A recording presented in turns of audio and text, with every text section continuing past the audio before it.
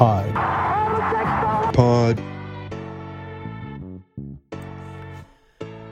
We'll open this pod with the biggest news of the day. Welcome to Free Agency 2019 and the stunner, not Kemba Walker to the Celtics today.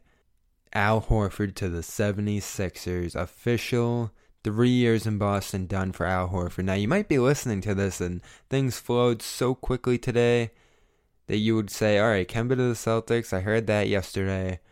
Horford, I thought I heard like 3-4 days ago it was done, he was out of here. Well, things changed this morning. You wake up, a couple reports stated that as Kemba officially sealed the deal with the Celtics before even Sunday began, which sent some people off the edge. Horford might have been looking back at the Celtics. Now, that did not turn out to be true. The Celtics engaged the Nets, the Hornets on a sign and trade that ultimately just became a sign and trade between the Hornets and Celtics for Terry Rozier. We'll still see what the Celtics are going to get out of that as far as exception goes. You say, alright, the Celtics might be sending Irving out to the Nets in that same deal. All of a sudden you keep Kemba through the trade and you suddenly keep the rights to Horford. Now it appears via Steve Bulpett that interest was never on Horford's side. He stuck it out that he was not going to be heading back to the Celtics. And as the destinations wane throughout the day, and as you'll see throughout our show today, New Orleans, right off the list. Other destinations, Dallas, started to spend their money. So you cross these teams off the list, and Ben Rohrbach, later in our show, reached out to Horford's camp apparently, and still got nothing definitively, but behind the scenes that whole time, they were just waiting for the shoe to drop in Philadelphia, and that was Jimmy Butler, who shipped off to Miami via sign and trade. Tobias Harris held out. He signed $180 million, but the 76ers did something very shrewd today. They held on to Harris's cap hold instead of putting him on the books right away. That cleared up about almost over $10 million in cap space. The 76ers bring Horford in at $109 million. Now that just hurt to read. I'm not going to lie. As one of the biggest Horford fans, as an enthusiast of what this guy did for the Celtics the last few years, and as you watch the Celtics still have nothing at the time of recording at the center position, the tease that he could return and round out that roster with Kemba was too big to not buy into and get disappointed by brutally later when you find out that Embiid's going to be coming back. The Celtics aren't going to have anything to withhold his overwhelming impact, and not only is the guy who used to withhold that gone, he's going to be on the other side helping Horford knock heads around, helping Embiid knock heads around when he comes back to Boston. That is devastating. Beyond the fact that adding Josh Richardson, that 76ers team looks like they're going to be the finals favorites depending on what Kawhi does. Kawhi says he's not taking meetings today. It looked like free agency was going to freeze, so I went over to the beach, try to channel some of that good energy that Wyc Grousbeck did when the Kevin Garnett deal went down. Pray for that miracle. It didn't happen. It went the other way. That beach luck had been used up in 2008, and here we are.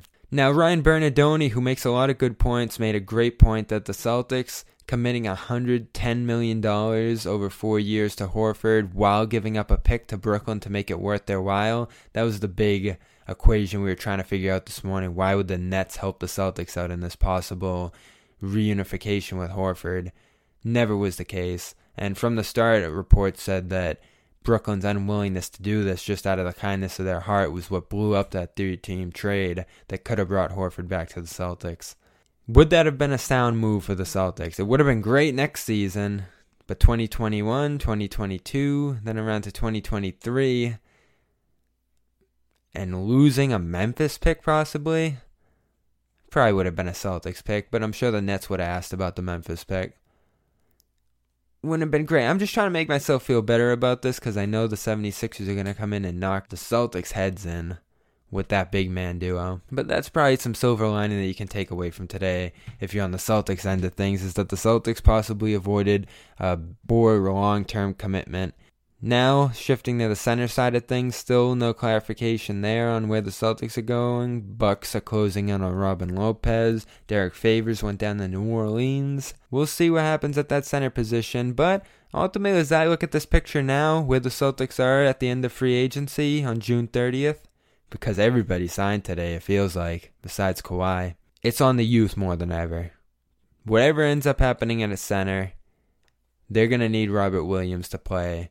They're not going to be able to hide Gershon Yabusele anymore.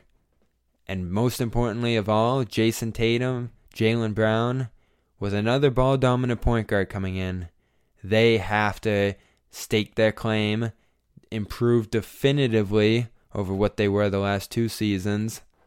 And this is their team now. The Celtics get a significant boost by Kemba coming in and maintaining the scoring that Irving left.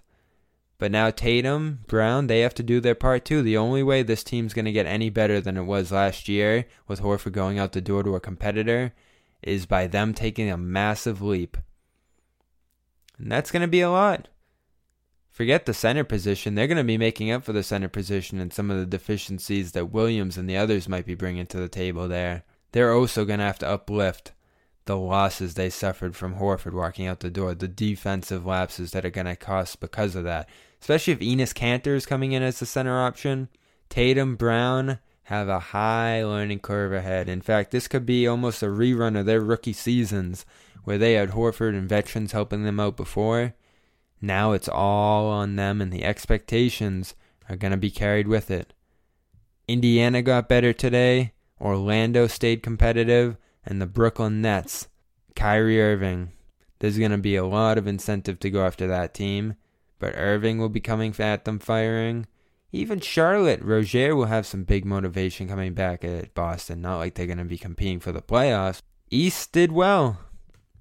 The East did well on day 1 of free agency, and the Celtics came out of it with some silver lining. But ultimately, the hype and tease that was Al Horford on day 1 of free agency leaves them in more pain than they ever could have been before. And those Philadelphia jokes are going to come back to haunt them big time this year. Stay tuned. Alex Kungu joined me today as we talked through free agency live in action. This is the on-demand version of that. We talked to Justin Poulin. Some of this stuff will be outdated, but you can see how we were reacting in real time and the confusion of that Horford case. How did this go so bad? We'll continue to ask that for the time to come. I'm Bobby Manning, and this is Havlicek Stole the Pod. 6 o'clock is here, and it is NBA free agency time. The deals are pouring in. We've been hearing about them since 5 o'clock. Let's start it off at that 5 o'clock hour, Kungu. Woj just blew up the Twitter stream. And the big news of the day, the Nets have their super team. 4 years for Kyrie Irving, 4th-year option. Kevin Durant is expected to announce that he's going to be going to the Brooklyn Nets tonight, and DeAndre Jordan will be soon to follow on some sort of deal. We haven't gotten the details on that one yet, but instant reaction to Kyrie, Durant, Jordan. Is that the team of the future in the East, Alex? Well, I mean, we'll find out. They're definitely set up to be. It'll be a bit interesting this year because obviously with the Achilles injury with Durant, he won't be playing this year, so it'll be a lot of Kyrie and those kids trying to get together. So in terms of this year, they're obviously not going to probably be the favorites, though they'll be competitive. But yeah, they're definitely set up. A lot of it will come down to how Durant recovers, but they definitely look like a team that's going to set up to be one of the top. I do think it's funny though how they included DeAndre Jordan in that super team. In the super team discussion, like the final piece. That's one part of it. The second part of it is that you'd assume he's going to have a 4th-year option. Year 1's out of the window unless he just has a miraculous recovery. And that's what everybody seems to be assuming with Durant, is that he's just different from everybody else. One of the best players of all time. His Achilles is just going to come along better than anyone else's, which he definitely doesn't have a whole lot of weight on him, but for a 7-footer, for a guy who is making as many pivots, as much dribbling, as much action moves as he is, It's going to be an interesting adjustment, especially if they get to May, June next year. It goes to that 1 year point, and they start, saying, all right, is he going to come back? Is he not? Maybe he starts to push back a little harder than he should. Like, they're going to have an interesting dynamic year one with Kyrie leading the team, Durant being out of the picture, and then once it comes to that 1 year mark, is he going to come back? Is he not for a playoff run for them?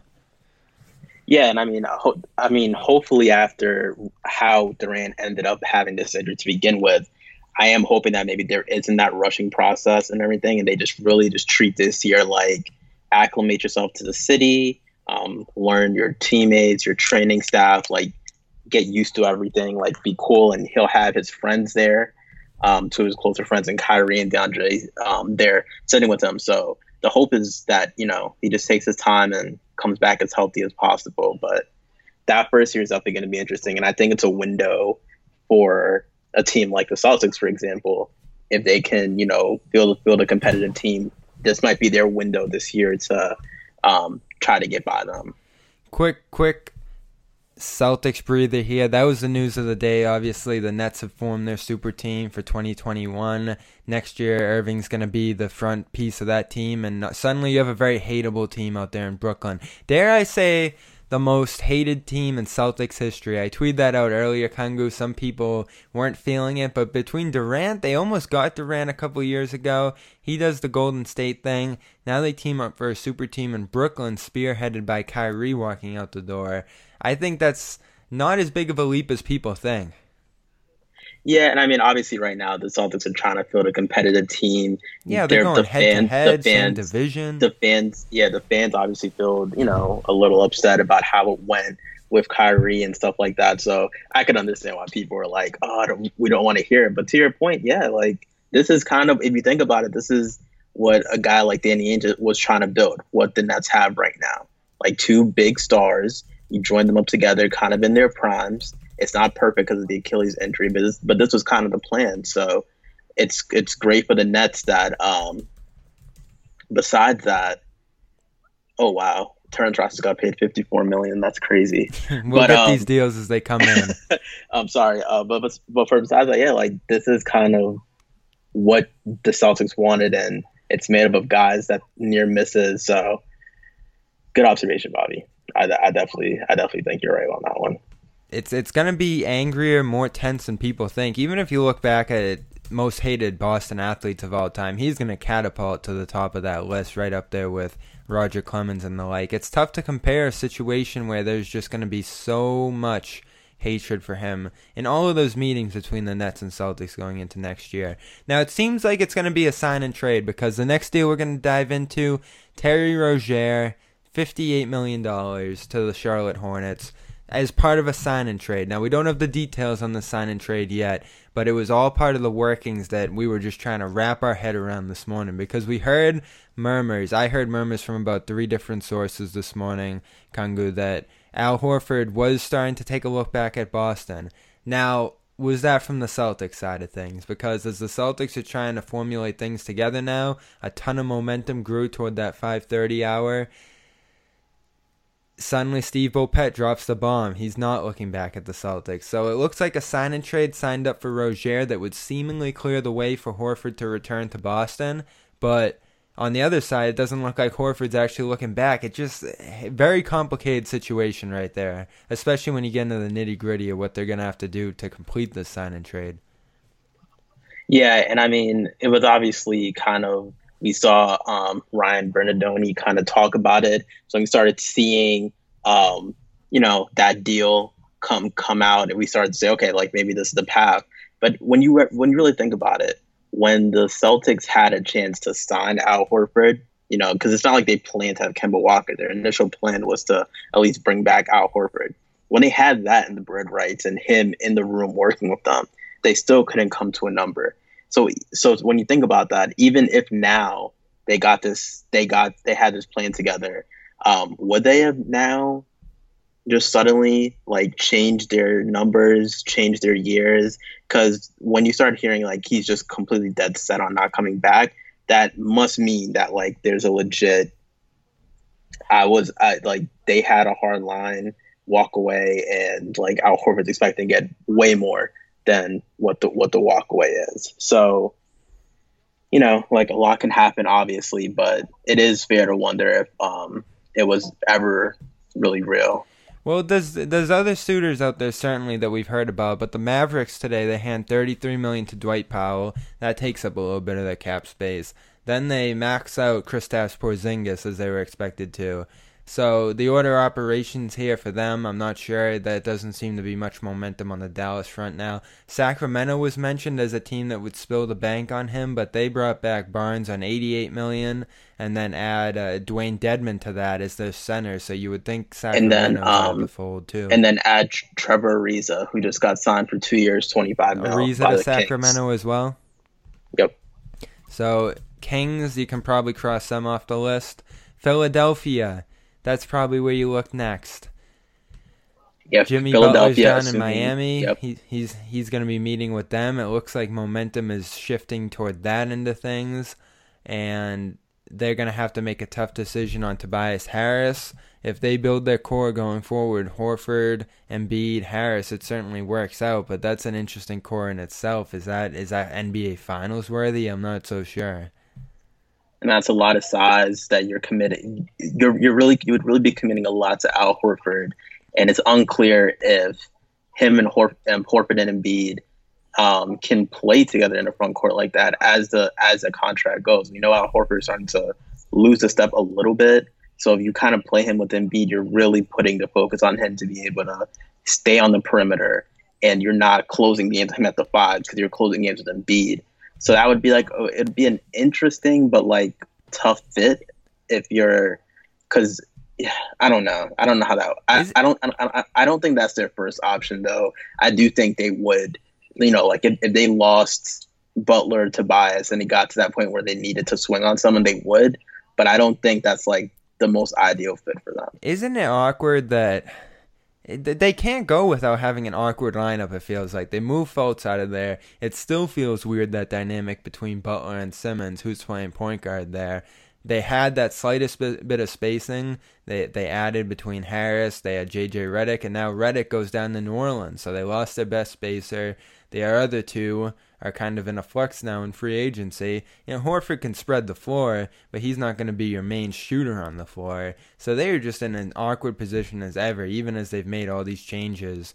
And it looks like Kemba Walker is going to be official soon. It's just, is that going to be a sign and trade or not? That's the big question we're asking as we get past 6 o'clock here.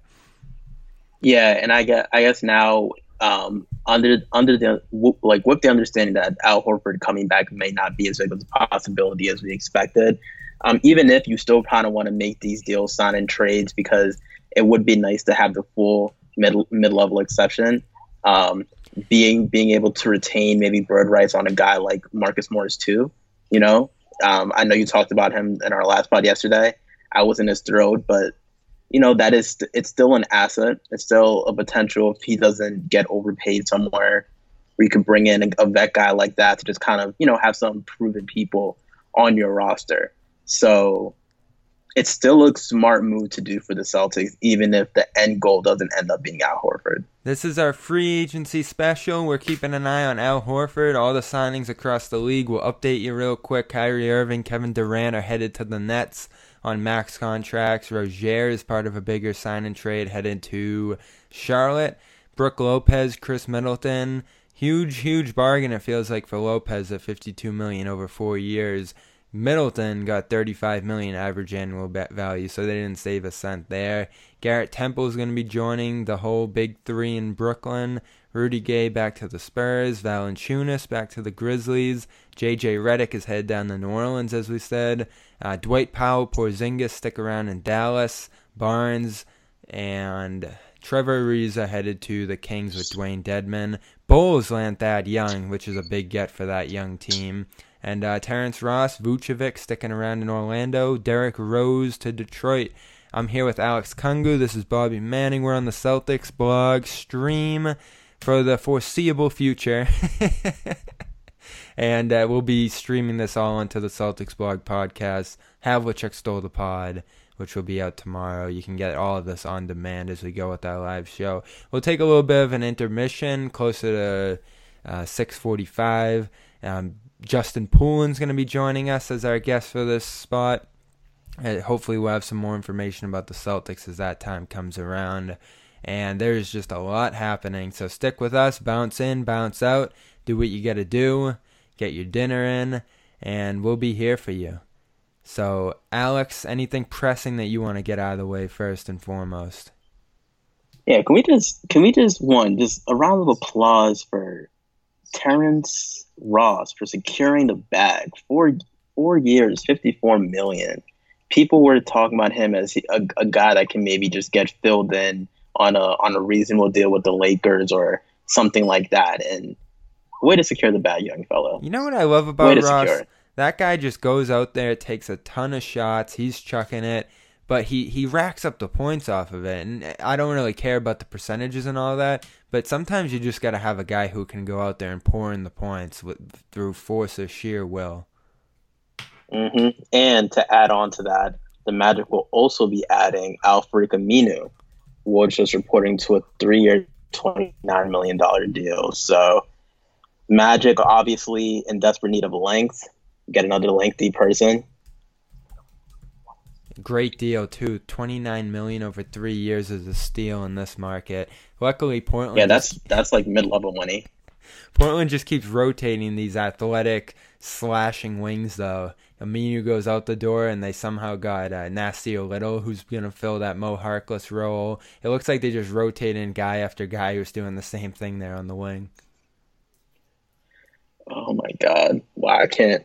Things are happening very fast. So Jeremy Lamb also getting some interest from the Pacers. They're trying to get him and Rubio. This is things are moving very quick right now, and we're still waiting on KD's. I don't even know if anyone's gonna watch that anymore after it was released of where he's going. I'm not sure anyone really has that much interest in seeing it, unless you're a Nets fan who just wants to, hear him gush about why he chose such a great team and whatever, marketing stuff he's going to say to endear himself to the fan base. Maybe he'll change his mind now that they ruined the surprise. Oh my God.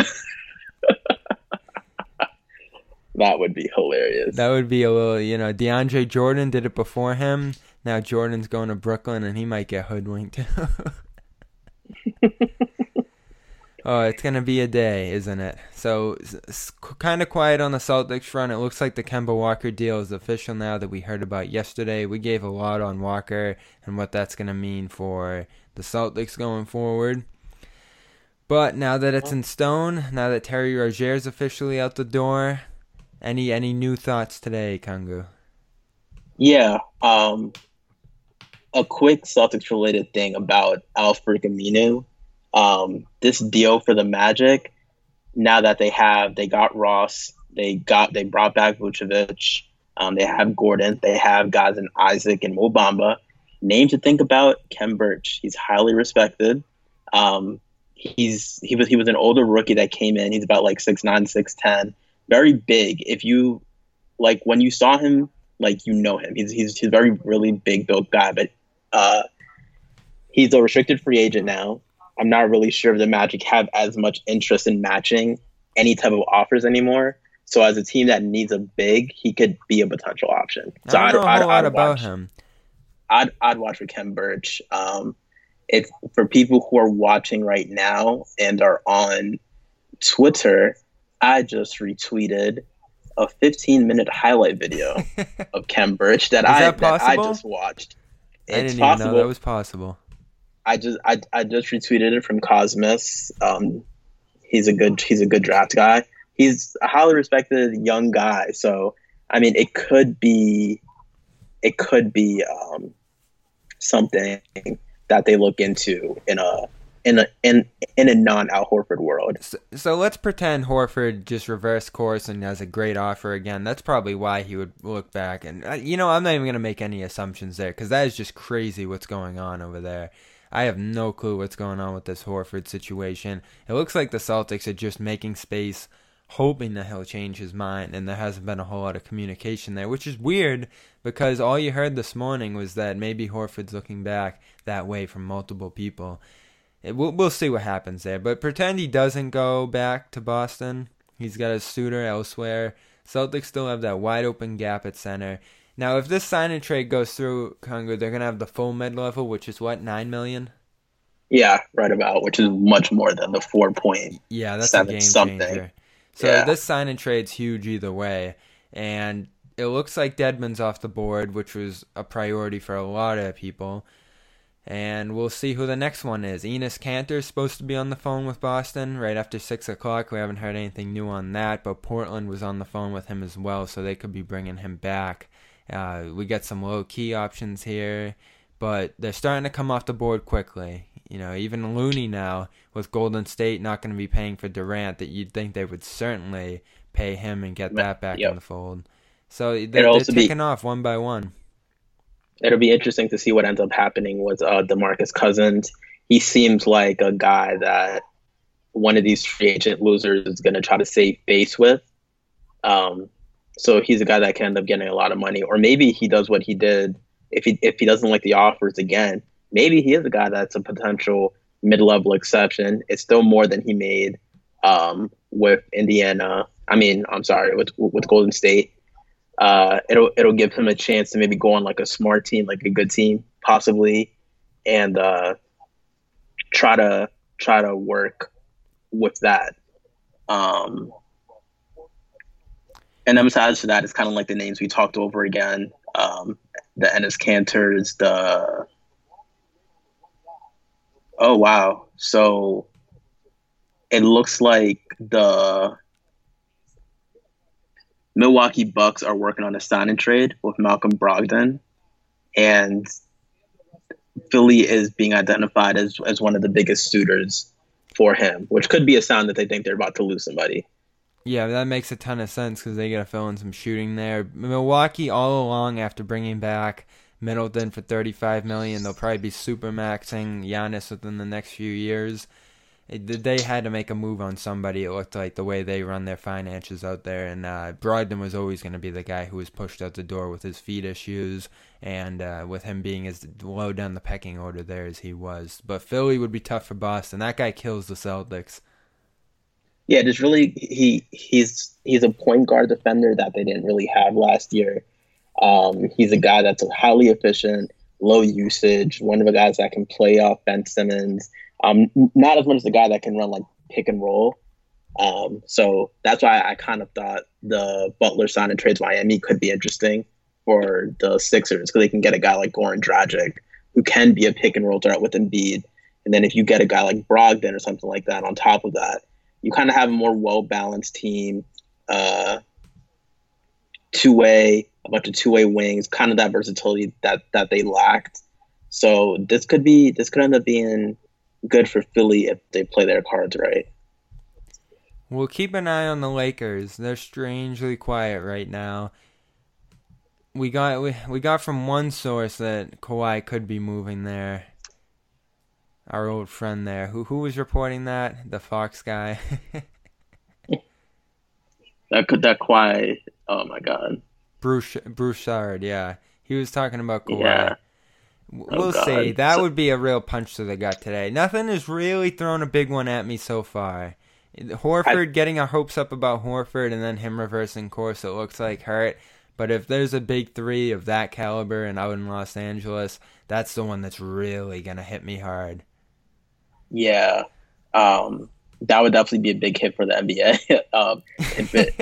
I said yesterday, it would lock in. One at a time. Give me 1 year off from the super teams. Yeah. Oh, this is interesting.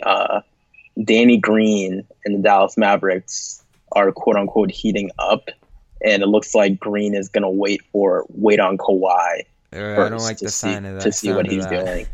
Yeah, if I'm a Toronto fan, that's a little. It had me a little bit worried.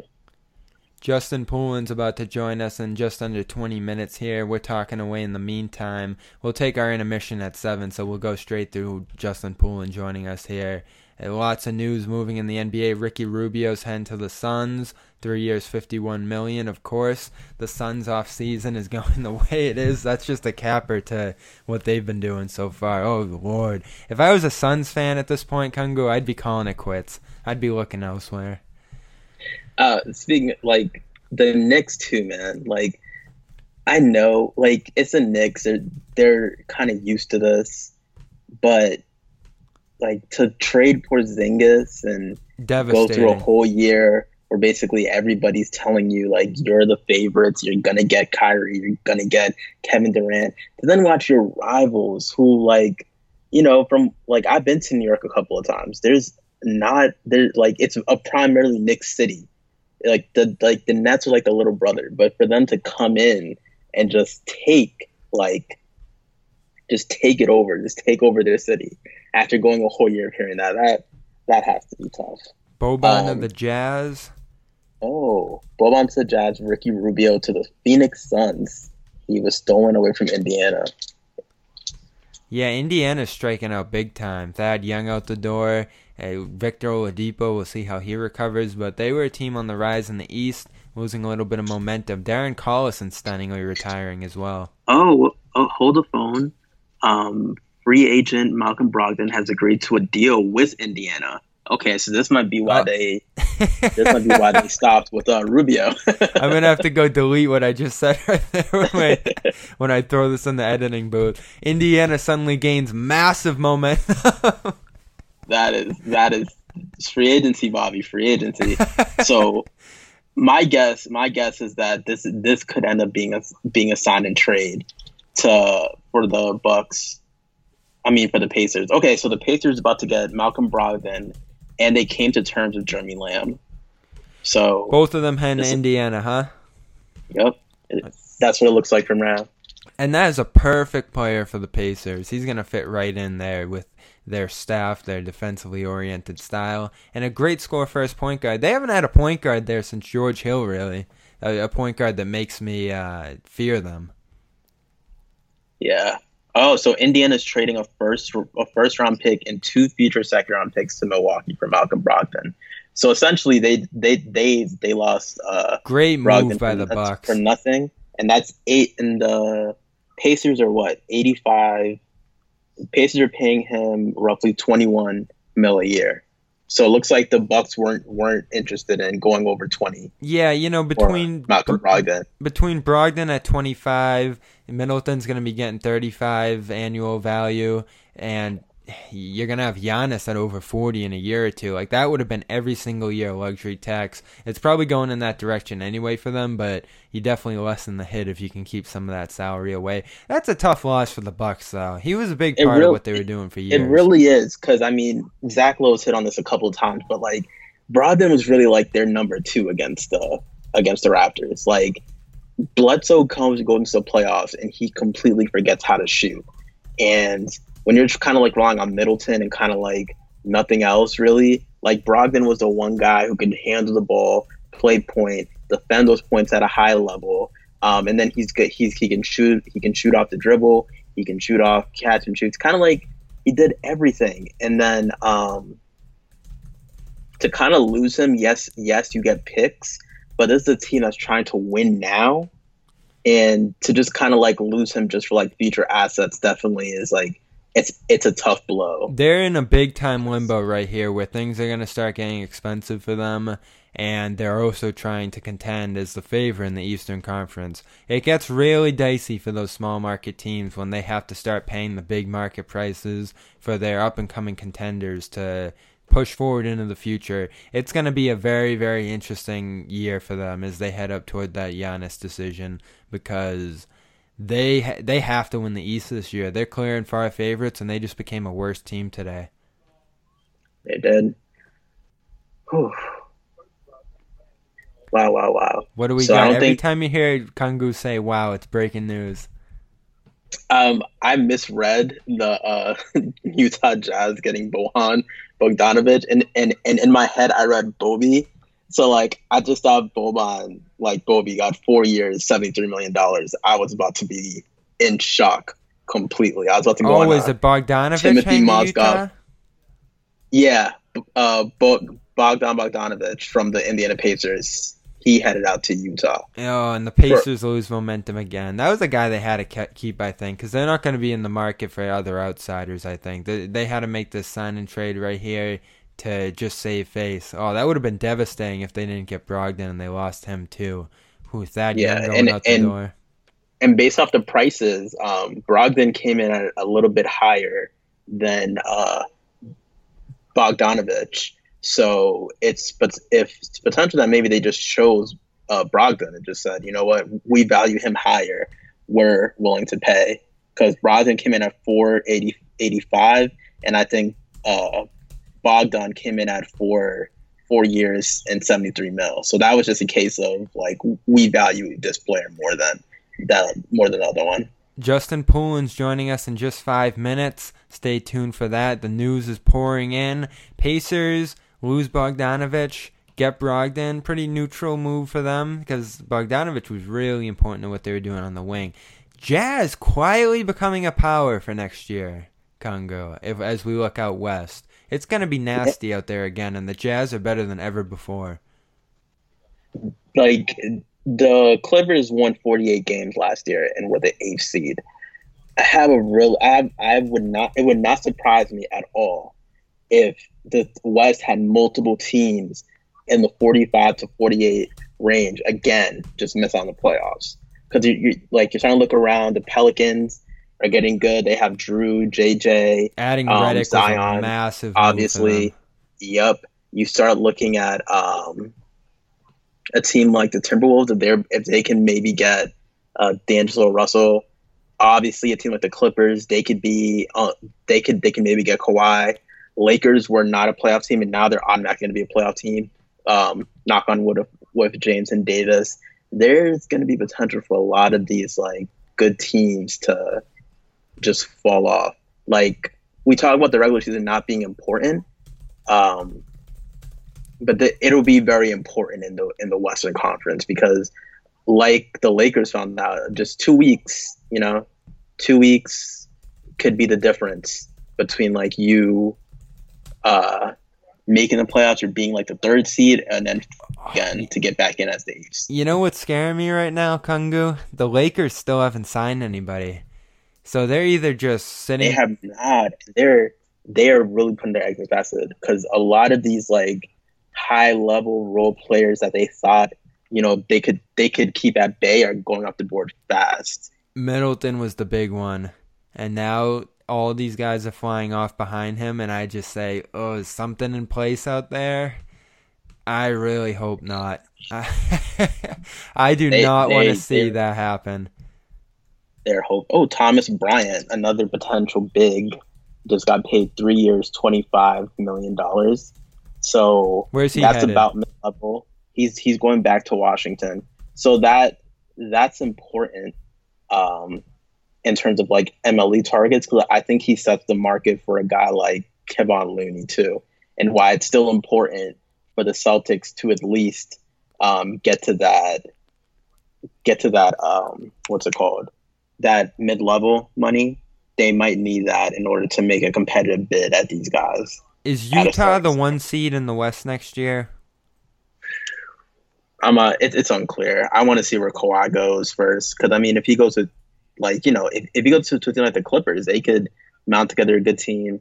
I could see the Lakers not being the number 1 seed simply because not playing LeBron 82 games. Davis rarely ever gets through a full season anyway. So I could see them falling off, but you never know with the Jazz. The Jazz definitely have it together between right now. What's their starting 5? Conley, Mitchell. I don't know between Bohan or Bogdan and Joe Ingles. I don't know which one of them starts or they both start. Then obviously you have I take Gobert Ingles off the bench down low. Okay, yeah, and then you have Gobert off the bench. And then Crowder if he's gonna play the small ball 4. No. I think Crowder went to Memphis, right? Yeah, he got him and Korver. he went to Memphis. So we'll see how they round out their starting five, but for sure, they're definitely a team that'll be in the running.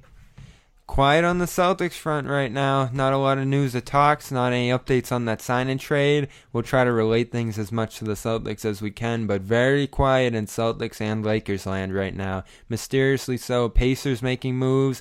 Things looking scary for the 76ers right now. Jimmy Butler's down in Miami meeting with the Heat, and they did not close the deal on that Brogdon trade. Bucks get a little bit worse, so overall, with Durant being out this year, that's a tough team forming with the Nets if he comes back to form. But the East is looking pretty good for the Celtics right now, besides reinforcements in Orlando. But I don't think Orlando's going to be swinging at Boston this year. Who knows, though? It's still very unclear how good the Celtics team will be depending on who the center is going to be. So we're going to talk to Justin Poulin. All right, we are back. We had to connect across the East Coast to Brooklyn, where Justin Poulin's heading to the Durant press conference. All right, Justin? Ironically, I am headed to New York City, and I'm only about 30 miles out. But no, not going to the press conference, unfortunately. Had I known it was going to go down like this, I could have coordinated it. So how do you think Durant's feeling that they reversed the special that he was going to be having tonight with breaking news from Woj at 4 o'clock that he was heading to Brooklyn? Yeah, I think all of these guys want to kind of control it. And maybe if this was happening at midnight, they'd be able to control it. But the way that the timing works out this year, there's no way to keep this stuff a secret. We charge forward Bobby Manning. Justin Poulin's here. You know him from Celtic Stuff Live. Been a while since he's been on this podcast. And Kungu's keeping us updated as he scours Twitter one by one for every single deal. I want to say we have about 20 deals so far, 25. I don't know how much you've been keeping up with it, Poulin. But the sign and trade that the Celtics have coming together, not a lot of details on it out there so far, but we might as well address Terry Rozier since we're certain he's out the door now to Charlotte. How do you feel about him looking back in retrospect? Plays out his rookie contract with the Celtics, gets booed coming in, gets kicked out the door going back, but right in the middle had a very, very nice run with this team. Better than I think anybody could have expected. Scary Terry was so much fun. And, I kind of go back to Super Bowl Sunday. Not a great one for New England fans because of the fact that they lost later that night, but Terry was, and this I'm going back a year and a half ago, but Terry was a big piece of a 20-plus point comeback against the Trailblazers. And I happened to be at the game. I think Horford, there's another player we're obviously going to be talking about, wound up hitting the game-winning shot. But Terry was such a big part of that. The Portland game. Yes, the Portland game. And that was so much energy, and that was really the beginning of this whole – like, what are we going to do without Kyrie? And then Terry just goes bananas down the stretch and into the postseason. I think he got kind of a raw deal a little bit this season. I understand his frustration. More to come on what was going on in that locker room. I'm sure things will leak out over the next several years, similar to what we heard about Rondo after he left. Stories began to break about his relationship with Ray Allen. And so we'll probably get additional details as time passes, but I think he's going to be great. He's getting a fantastic contract, way more, I think, than anybody really expected. And, yesterday, late morning, I began to tweet out that I felt like there was a possibility once Charlotte expressed interest in Rozier that maybe there was a sign-and trade possibility here, and that could help the Celtics keep Al Horford, which would obviously be incredible, to just basically lose the guys that they thought they were going to lose, and then replace Kyrie Irving with Kemba Walker. What a fantastic move that would be. I know I was dreaming a little bit, and according to Bullpen, I may still be dreaming, but it certainly is an option that's available. And at the very least, Terry kind of works with us a little bit and works out this situation. And gets himself some good money. Yeah, he really scored big money with that deal. And we could get a mid-level exception, full mid-level exception out of it. So, if we don't get Horford, it's not the end of the world on building the front court. there's some options there. Going from teasing that Horford could be back again, though, to all these secondary options that are emerging is tough. So the latest on Horford, we don't have a whole lot. It's that he was looking elsewhere, looked back at Boston apparently, but it looks like this was kind of just Boston's doing, clearing that space, trying to make a last-minute pitch to him. Because if Bullpet's right, and he was never looking back at the Celtics, then this had to be Boston the whole time. Because I don't see any change on that from his end. And Bullpet's been well connected. I think he was the guy that broke that Horford was going to be leaving the Celtics no matter what this summer. And we'll see. It looks like New Orleans is out. Well, just seems odd to me, though. Bobby Marks was on the Jump. Just said that the Celtics, Charlotte, Brooklyn potential 3-team sign and trade deal is dead, and that the Nets don't have really any incentive to do it. Was the reasoning? That was my worry from the start. Yeah, but they can still do a direct deal with Charlotte, and I think they can still get the full mid-level out of it. And maybe that's the reason Horford doesn't fully come back. But with bird rights and a sign and trade deal, we should have still been able to bring him back.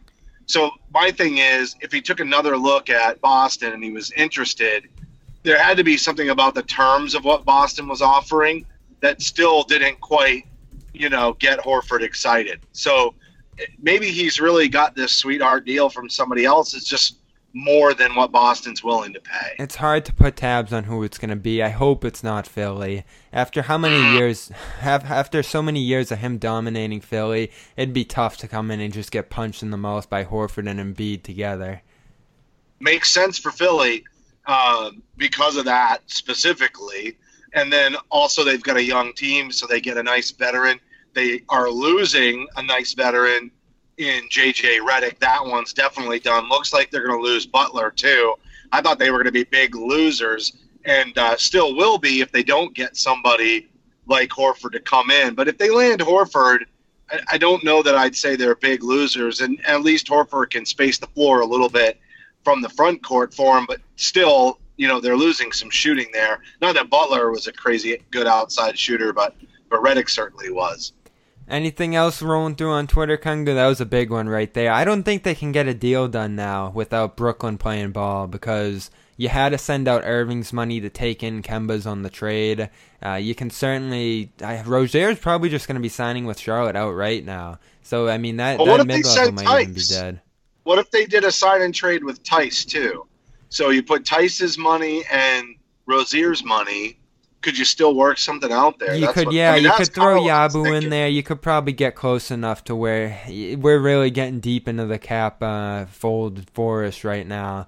But yeah, I think as you approach that Kemba contract closer and you get within a certain amount, they could still pull that off to keep the middle-level at play. Not only that, but they could keep Morris in play right now too. Very slim chance right there, but as long as you keep your restricted free agents, the bird rights on these guys and bring in Kemba via trade, all these guys are possible to come back, whether that be Tice, Wanamaker, any of these guys. Morris is probably looking elsewhere, but we haven't heard a lot about him today. Well, if they're going to bring Morris back, then you have to think that they're going to address the front court issues, not only with the MLE, but maybe in a sign and trade. Like, what if they did go after somebody like Miles Turner? Could they do that with Brown? And potentially, I don't know if they get a trade exception in this deal or not, or if that was only contingent with the Nets. But if they worked that, it seemed to me that if they do a direct deal with Charlotte, that they get a trade exception. And if they got one, and it looks like that's what they're going to do now. Can you get a Miles Turner? Yeah. So can you get a Miles Turner with just Brown and the trade exception, or are you going to have to put in like a Memphis pick sweetener? Those are the questions that I'm asking myself. And then with the MLE, I guess you're looking at Canner or Favors. Yeah, and that gets scary. That gets scary as you start to get down to that level of free agents as your everyday center going forward. They really left themselves out on the fly when it came to a center here. It was great that they got Kemba. Game changer for the franchise, 3 max guys in 4 years. You obviously go and get that done. But man, to lose Horford and just have no backup plan there, as they don't right now, it's gonna be really scary to see the drop off that's gonna happen there, depending on how things go. But you know what else would be scary too? And I wanted Horford back, so don't misread my opinion when I say this.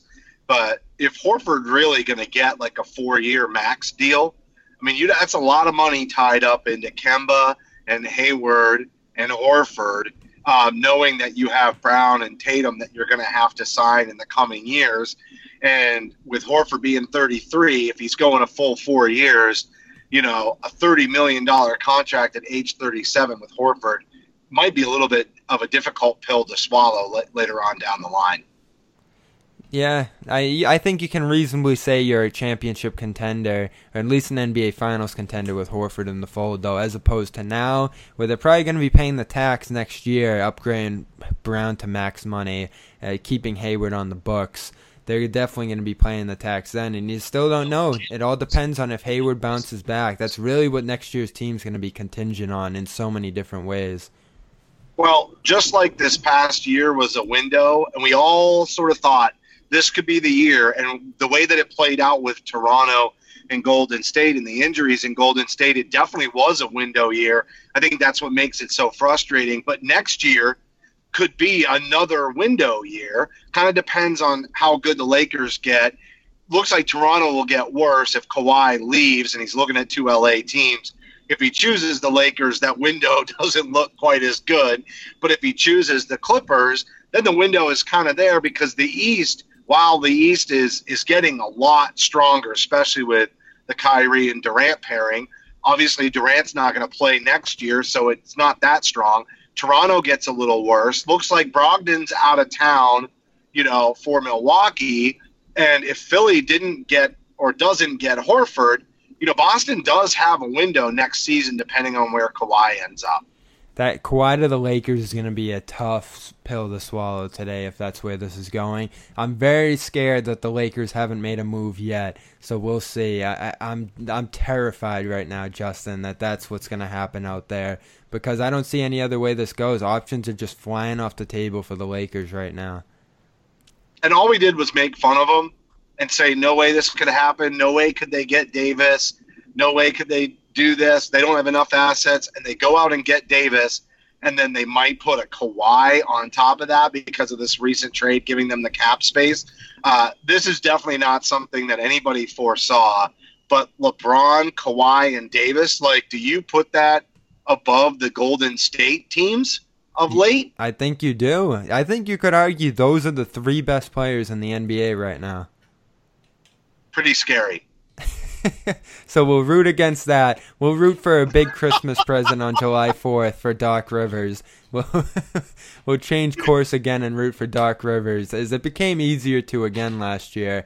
I think it's becoming very easy right now. Anything moving, Kungu? Any thoughts over there? Yeah, so it looks like Josh Jovenbua, who's a Clippers reporter, is saying that the trade market for Danilo Gallinari is drying up quick, which is important because one of the Clippers' biggest pitches to Kawhi is that we can pair you up with another superstar. So now in the event that the Clippers are able to get a guy like Kawhi Leonard, that he'd be maybe the lone star going there. So maybe that does make an offer like the Lakers or the Raptors more appealing in that regard. I hope he goes to the Clippers.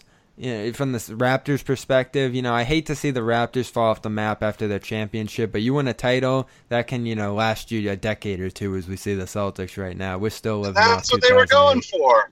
They can't be upset. They knew they couldn't get over the hump with DeRozan. They gambled, and they won.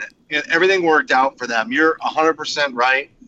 They can't be they'll be disappointed that they lost Kawhi for sure, but they can't be disappointed that they made the deal. That's 2 different things, and they exist in 2 different worlds. One is in the 2018, 2019 world, and the other one's in the 1920 world. So, you've got to absolutely, say you're going to still do that deal 6 ways till Sunday, and so they can't be upset about that. No doubt. I want to see a Clippers-Lakers rivalry. For the first time ever, there would be a great heated or not even cross-hallway rivalry in LA if Kawhi ends up landing there. That's the big one today. That's going to shift the landscape of the league. Kawhi really proved that he might be the best player in the NBA last year, the way he willed Toronto to a championship. So it's reasonable that while Durant's going to miss the next season, things are really heating up in Brooklyn. There's a lot of risks there. Kawhi is absolutely certainly going to make wherever he goes an NBA Finals contender or a championship contender right away. Oh, Absolutely. yeah, 100%. All right, so Celtics, big men, who you thinking, Justin? If it's not Horford, who you got your eyes on?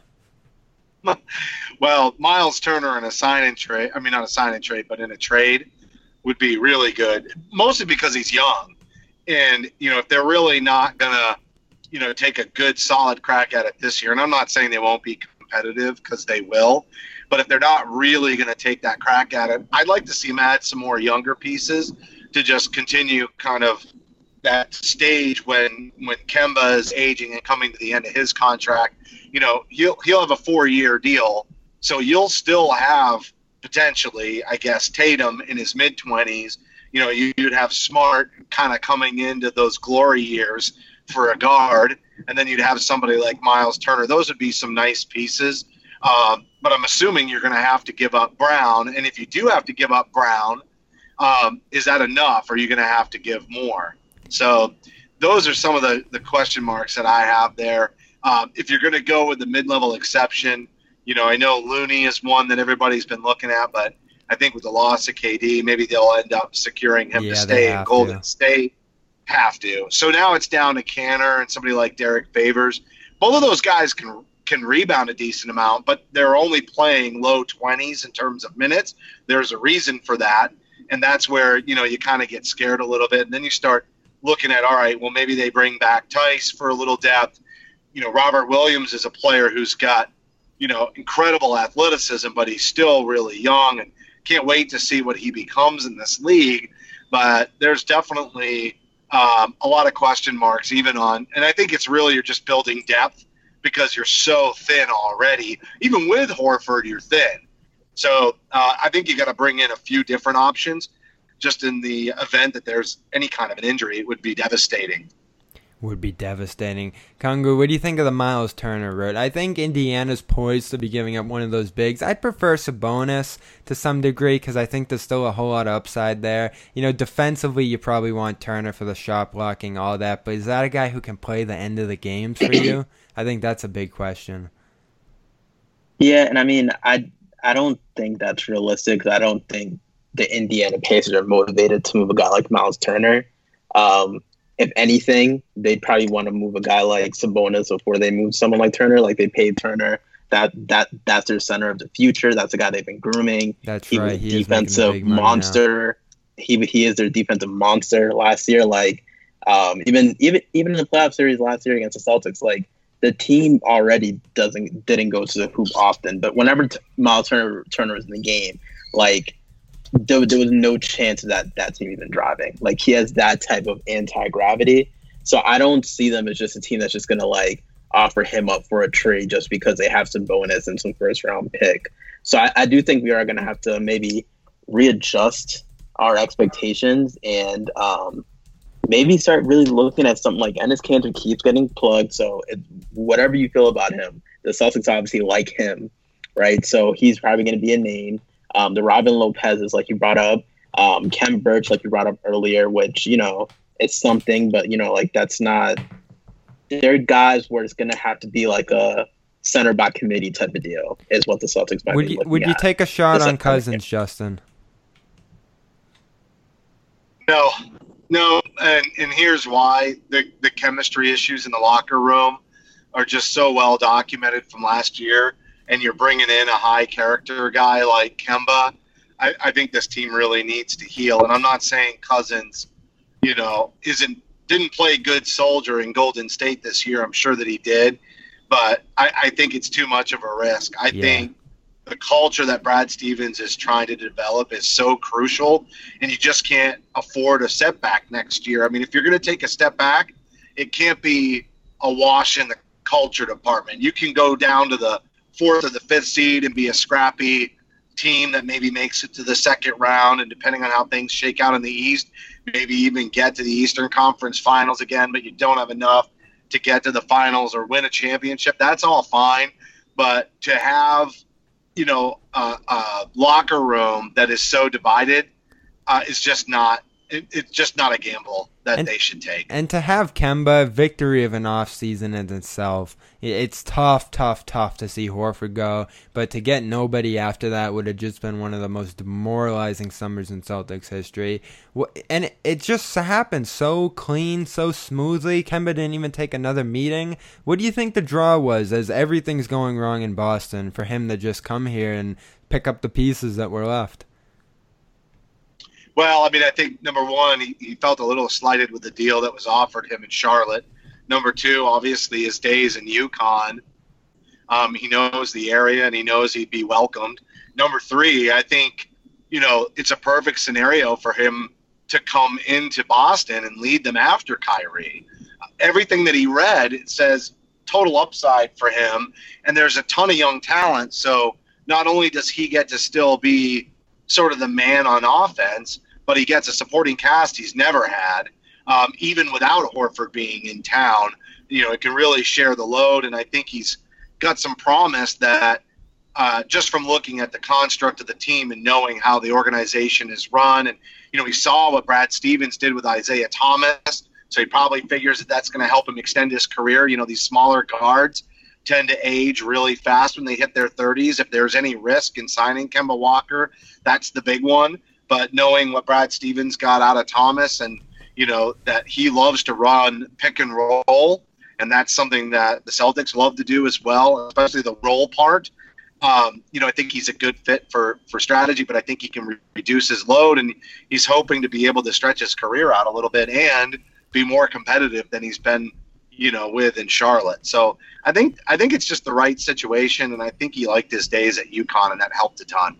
That's Justin Poole and Celtic Stuff Live, a regular on the Banners broadcast. Now it's Havlicek stole the pod. Good to have you back, Justin. Anything you want to talk to Justin about real quick before he goes, Kungu? We're about to take an intermission here because Woj hasn't tweeted in 20 minutes, so it's a good time for to go throw some food in my mouth.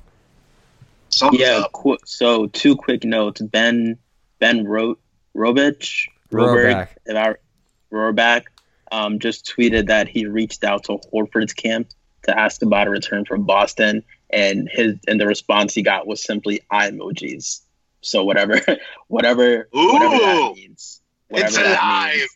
It's alive. See, here's what I think. Very weird what's going on there. No indication why he just wanted to leave Boston from the start. All of a sudden, very credible sources today from multiple fronts. Celtics people connected on the inside are saying there's some interest there coming back from, a few people publicly and behind the scenes too. And now, just out of nowhere, he's not interested, even though the Celtics are making waves. That trade dies. There's a lot of mixed messaging going out there on I don't Horford. know, Bull Pat, that's a hard one to go against. I think what may be the case is that Horford didn't have any interest. Then he found out they got Kemba and they were going to work out a way where they could actually pay him.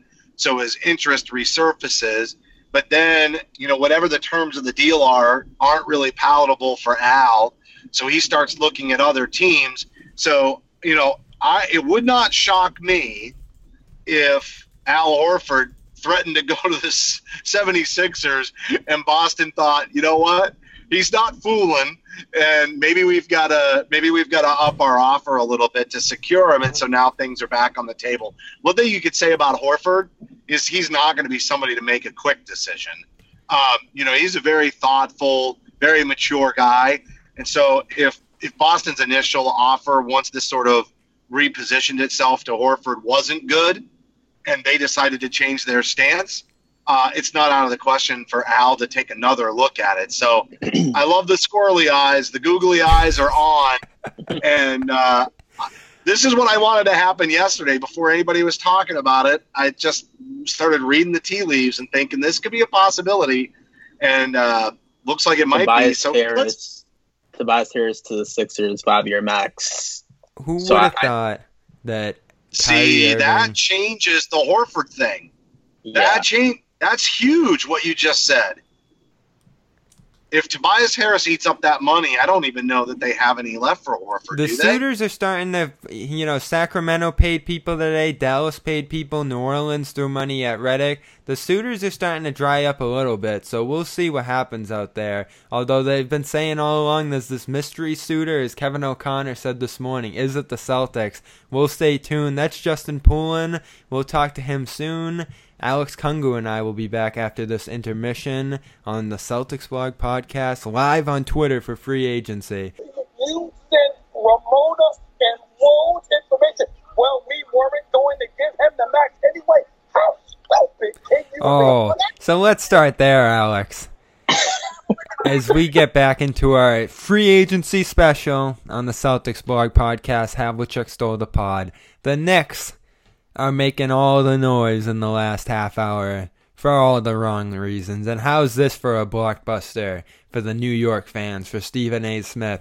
Julius Randle is their free agent splash after all the photoshops of Zion Williamson, Kevin Durant, and Kyrie Irving in New York City. It's going to be Julius Randle, the star, the face of the New York Knicks.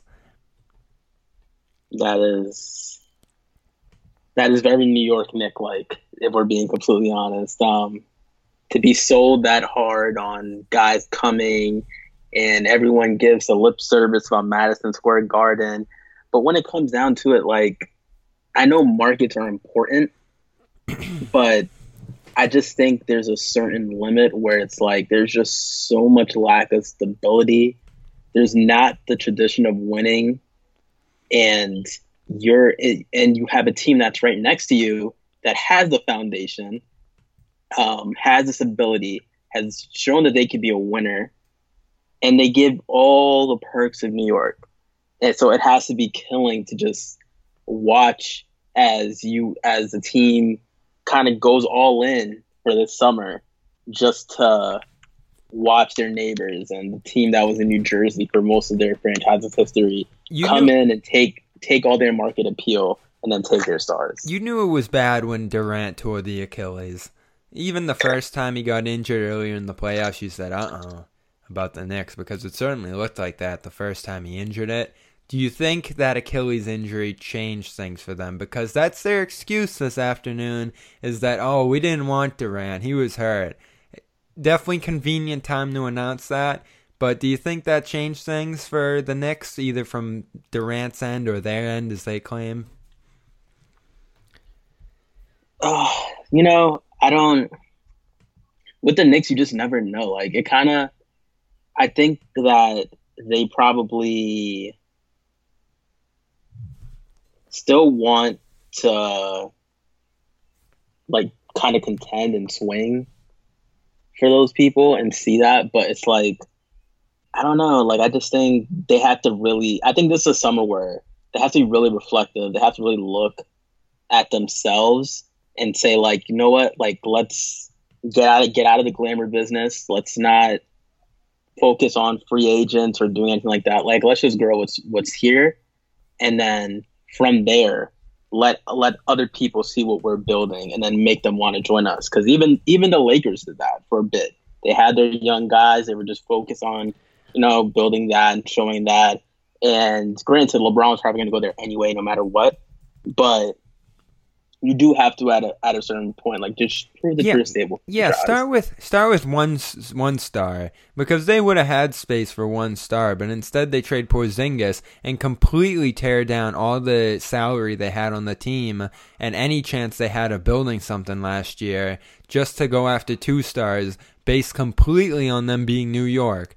They had nothing from the very beginning to draw a free agent to the Knicks, and they just arrogantly thought that Durant, Irving were going to come there because it was the Knicks, and now they're left with Julius Randle, Frank Ntilikina, Dennis Smith Jr., and Kevin Knox. Alonzo Trier, too. You got to throw him in there.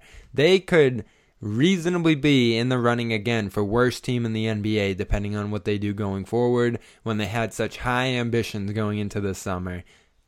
And then at the end of it, they say, we didn't want Durant. Well, that's not how you were planning a year and a half ago with the Porzingis trade.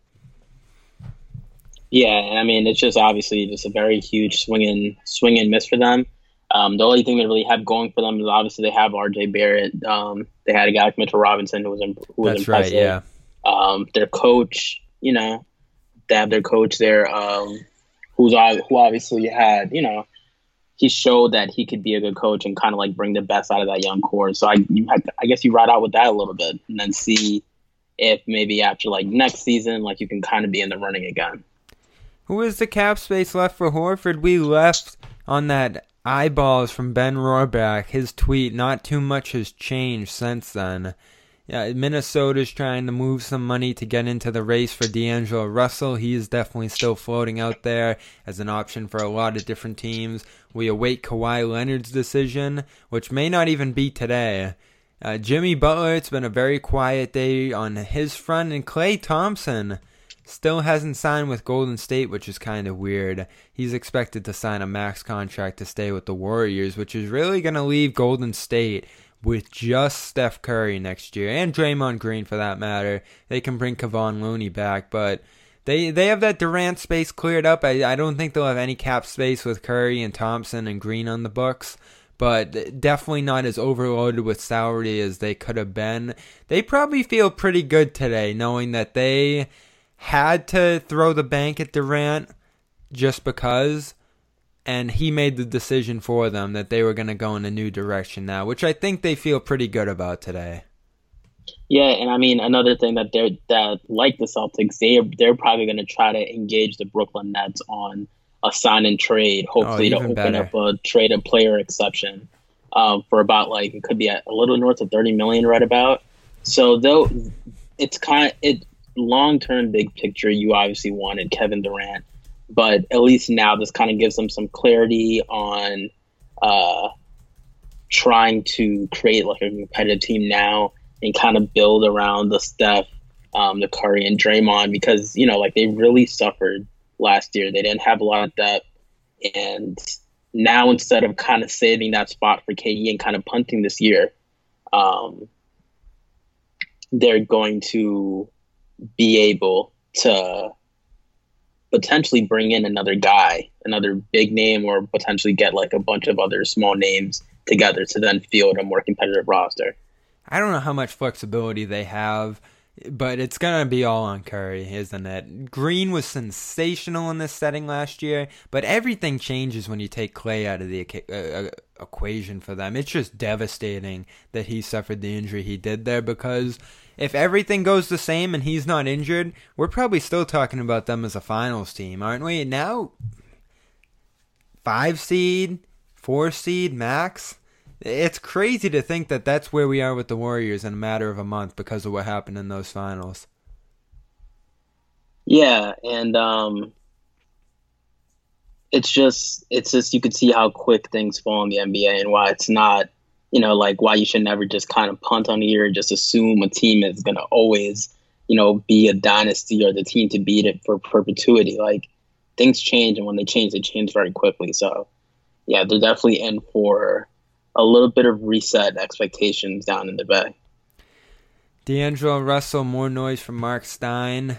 Him and Anthony Towns were huddling as recently as yesterday, while the Wolves have been canvassing the league to make the trades they need to seal the former Nets All-Star. That's wildly interesting because you're going to have some big names moving out of that Minnesota roster.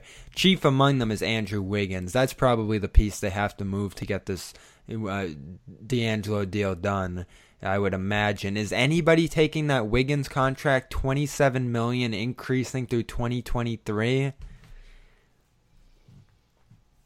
The Wolves feel that somebody is. It's unclear. It's very unclear if somebody actually will or not.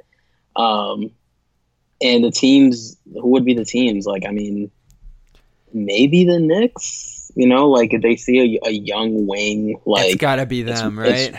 It's worth the investment. Maybe they just missed out on a bunch of stars. Like you can probably package him as like something. Maybe. Yeah, like it's unclear who actually would take the plunge for him. But like I also wouldn't be surprised if someone talk themselves into a 24-year-old who has a career average of 19.4 points per game to say like, hey, like maybe we can bring him in and maybe he takes a leap with us. You have to look at those teams at the bottom. New York is chief among them. I wouldn't be stunned, especially they can get up to, I think, $60 million now that they've done the Randall deal. They still got to sign RJ Barrett, so that's going to knock about $7 million off. They could reasonably eat that Wiggins contract, and I don't think anybody makes more sense than them because they just have nothing going for them now. Got to try to take a crack at a former number one pick, I would imagine. Charlotte could do it too, even after the Rozier deal, I think. Clippers probably not. They have higher ambitions. Yeah, so I'd look at New York and Charlotte for Wiggins. It's definitely a possibility on both of those fronts, and that's very, very fortunate for Minnesota if they can get this done. Yeah, and I mean, another thing to look for if you're a team that's going to take on Wiggins is what else are you going to potentially get with that? Like, because if you maybe are able to get out of Minnesota like a Josh Okogie or like a first-round pick, it could make it worth it. So we move forward on this free agency show thanks to the 100 who are joining us on Celtics blog account right now. We're live on Twitter. This will be on demand, all 3 hours of this, 2.5, whatever it's been at this point. Justin Poulin joined us earlier to talk about the Horford developments. And as recently as we took our dinner break here, still no indication whatsoever on who Horford's looking at in free agency, who even has space to get him now that the Pelicans have made moves, the Mavericks brought back multiple players, the Kings went out and spent massive money, and the 76ers, for that matter, too, brought back Tobias Harris on a max contract, so they are in a tricky position too cap-wise when it comes to Horford. I mean, he definitely is out of that $30 million a year range now. It's probably looking more like 20 at most for him right now, the way the market has shrunk, and I still wouldn't take Boston out of the equation at this point. There's so many mixed messages. Certainly Justin said it best there, Kangu. You don't go against Steve Bulpett and how certain he's been on this from the very beginning. But the market has changed, and the market was ultimately going to dictate what Horford could get out there. Yeah, and obviously we're still waiting. The way it looks now, just my hunch on it, if we're taking Bulpett, like we're not going to discredit, like we're going to take his word for that. So assuming that Celtics are completely out, you're either looking at the Lakers or the Clippers, one of those teams, either the Clippers to pair up or the Lakers in the event that they miss out on Kawhi, like he can maybe be the guy that like they can put in some space for. I don't really, the Sixers, if they renounce Jimmy Butler straight up, or they could actually open space and a space to at least provide a competitive offer. About like the 30% max, which I don't think that's Horford's full max, but it'd be really competitive. So the Sixers, and maybe he's just someone that's going to wait for dominoes to fall, and then he probably figures like, if I'm going to take a pay cut, let me join like a team that could be a super team, and it makes sense. Like if you're going to take a pay cut, the Clippers are who you look at there, right? As they await Kawhi. Exactly. So we'll see. Himmelsbach just put out a post and basically said that the earliest we can expect a Horford opinion is probably tomorrow, if that, because he's still talking with teams. So it looks like we got to stay on another 24 hours here and wait.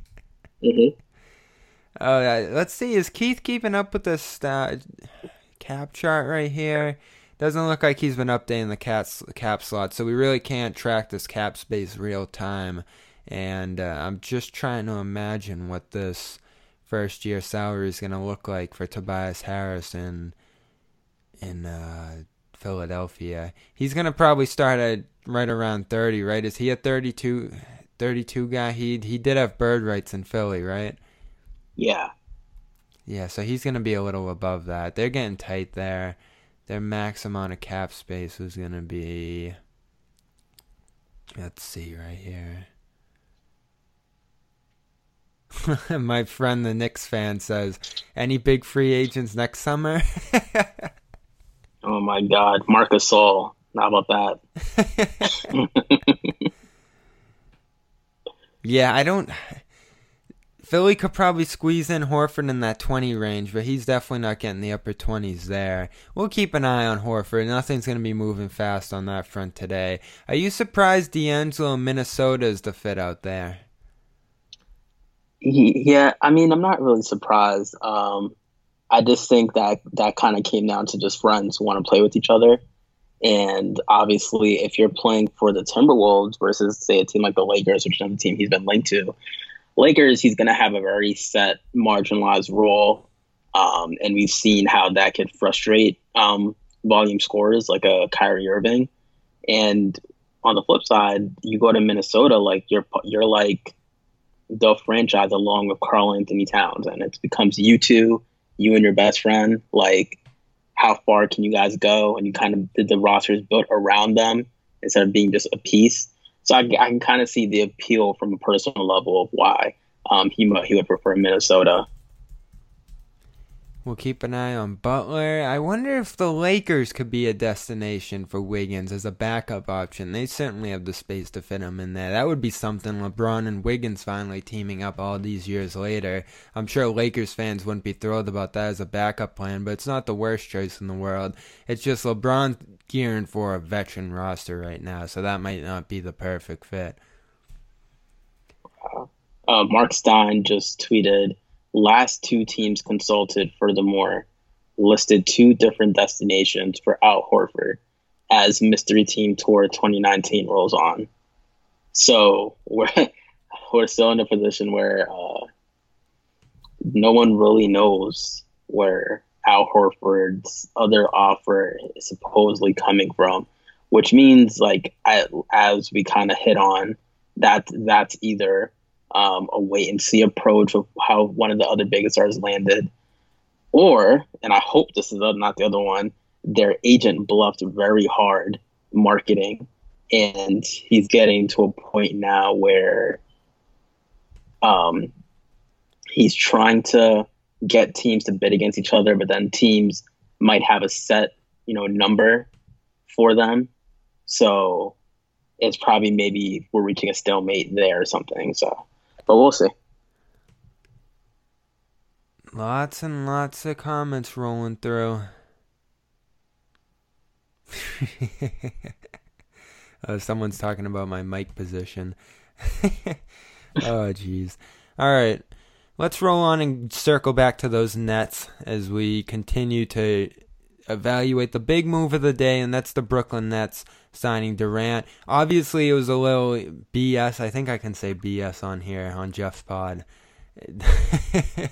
I think we all see that Nick's comment about them being out of the running on Durant by their own accord to be a little bit BS.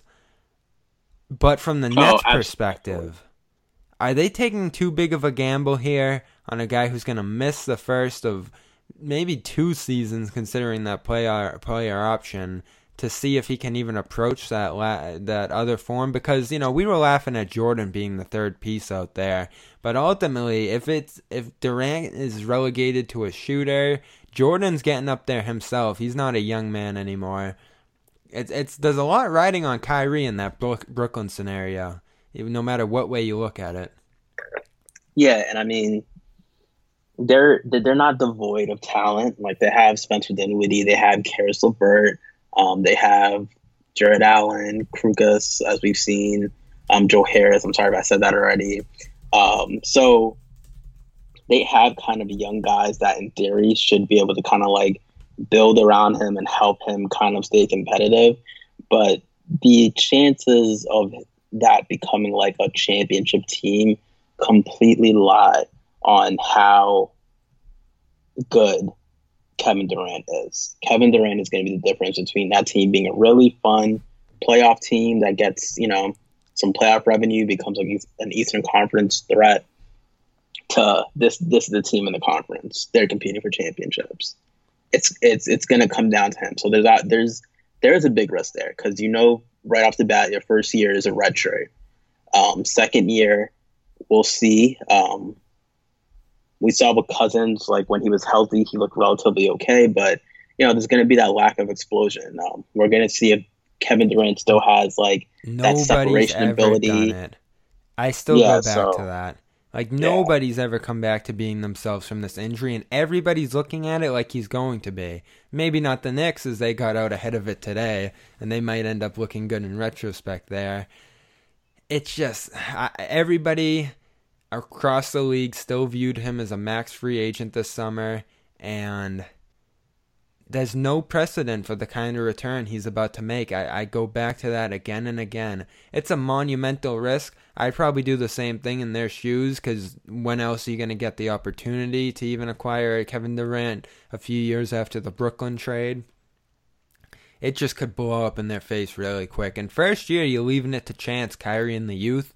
I'm still interested that he's going there in a very similar situation to the one he landed in Boston, to work with a new cast of young players who are trying to figure it out, and honestly felt like they did it pretty well on their own last year. I mean, they're probably going to miss Russell a little bit there. Happy that they can compete for your championship now. But, guys who definitely feel like they can compete in their own right, with or without Irving. yeah, and I mean, I think they'll kind of run into that same thing where it's like, they probably this summer they see it going one way. It's like, oh, like now we'll have Kyrie, but then as time goes on, you start realizing like we might be winning more slightly, but it's nowhere near the role that I want. And guys that were used to getting a chance to get the ball, take a couple dribbles, maybe create some plays, now they're just relegated to a specific role. Like now you're a spot up guy. You're standing here, you're doing this, you're doing that. Your touches go down, your shots go low. It's harder to get into a rhythm. And it kind of becomes now like about Kyrie.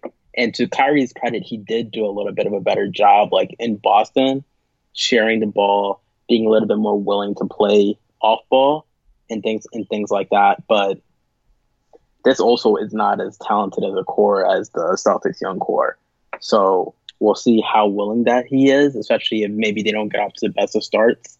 And, like we saw in Boston, there's always a chance that this combusts very quickly. I want to get some details, because it does look like the Celtics executed that sign and trade with the Hornets for Terry Rozier. It'll be interesting to see what comes out of that. Probably just for that extra room on the mid-level exception that they were looking for there. But as things still hang up in the air with Horford, very, very interested to see what goes on there in the end. If nothing comes out of the Al Kyrie on the sign and trade front, they just execute that double sign and trade with Charlotte, even though it doesn't benefit them. Maybe a good little goodwill for helping Rozier. However, Charlotte's also committed, and so if Boston does work something out on another front, that part's sewed up. If they work something out with Al and it becomes worth it to play Brooklyn and get the ransom involved, Charlotte's already in. If the mystery team for Al wants only a small asset to play along, Boston rolls in Charlotte and get the cap benefits and a trade player exception. So Ryan Bernardoni pointing out the important fact that the Celtics already have this in with Charlotte. That's very done. And as Keith Smith points out, cap space has dried up very quickly around the league. The only teams that have 20+ million left, which is what Horford's looking for, of course, the Clippers, Knicks, Lakers, and Mavericks. So right off the bat, that's going to be 3 teams that Al Horford can go to. And maybe just 2, because if you think about it, I don't think he's going to the Knicks, right? So we can kind of cross out the Knicks. Then you're the pretty much Kawhi looking at teams Mavericks and Clippers, really. Yep. Maybe everybody's pausing and waiting for Kawhi right now, and that's honestly what it feels like, because things have slowed down quite a bit the last hour and a half. Yeah, I think now we're getting to a point where it's kind of like,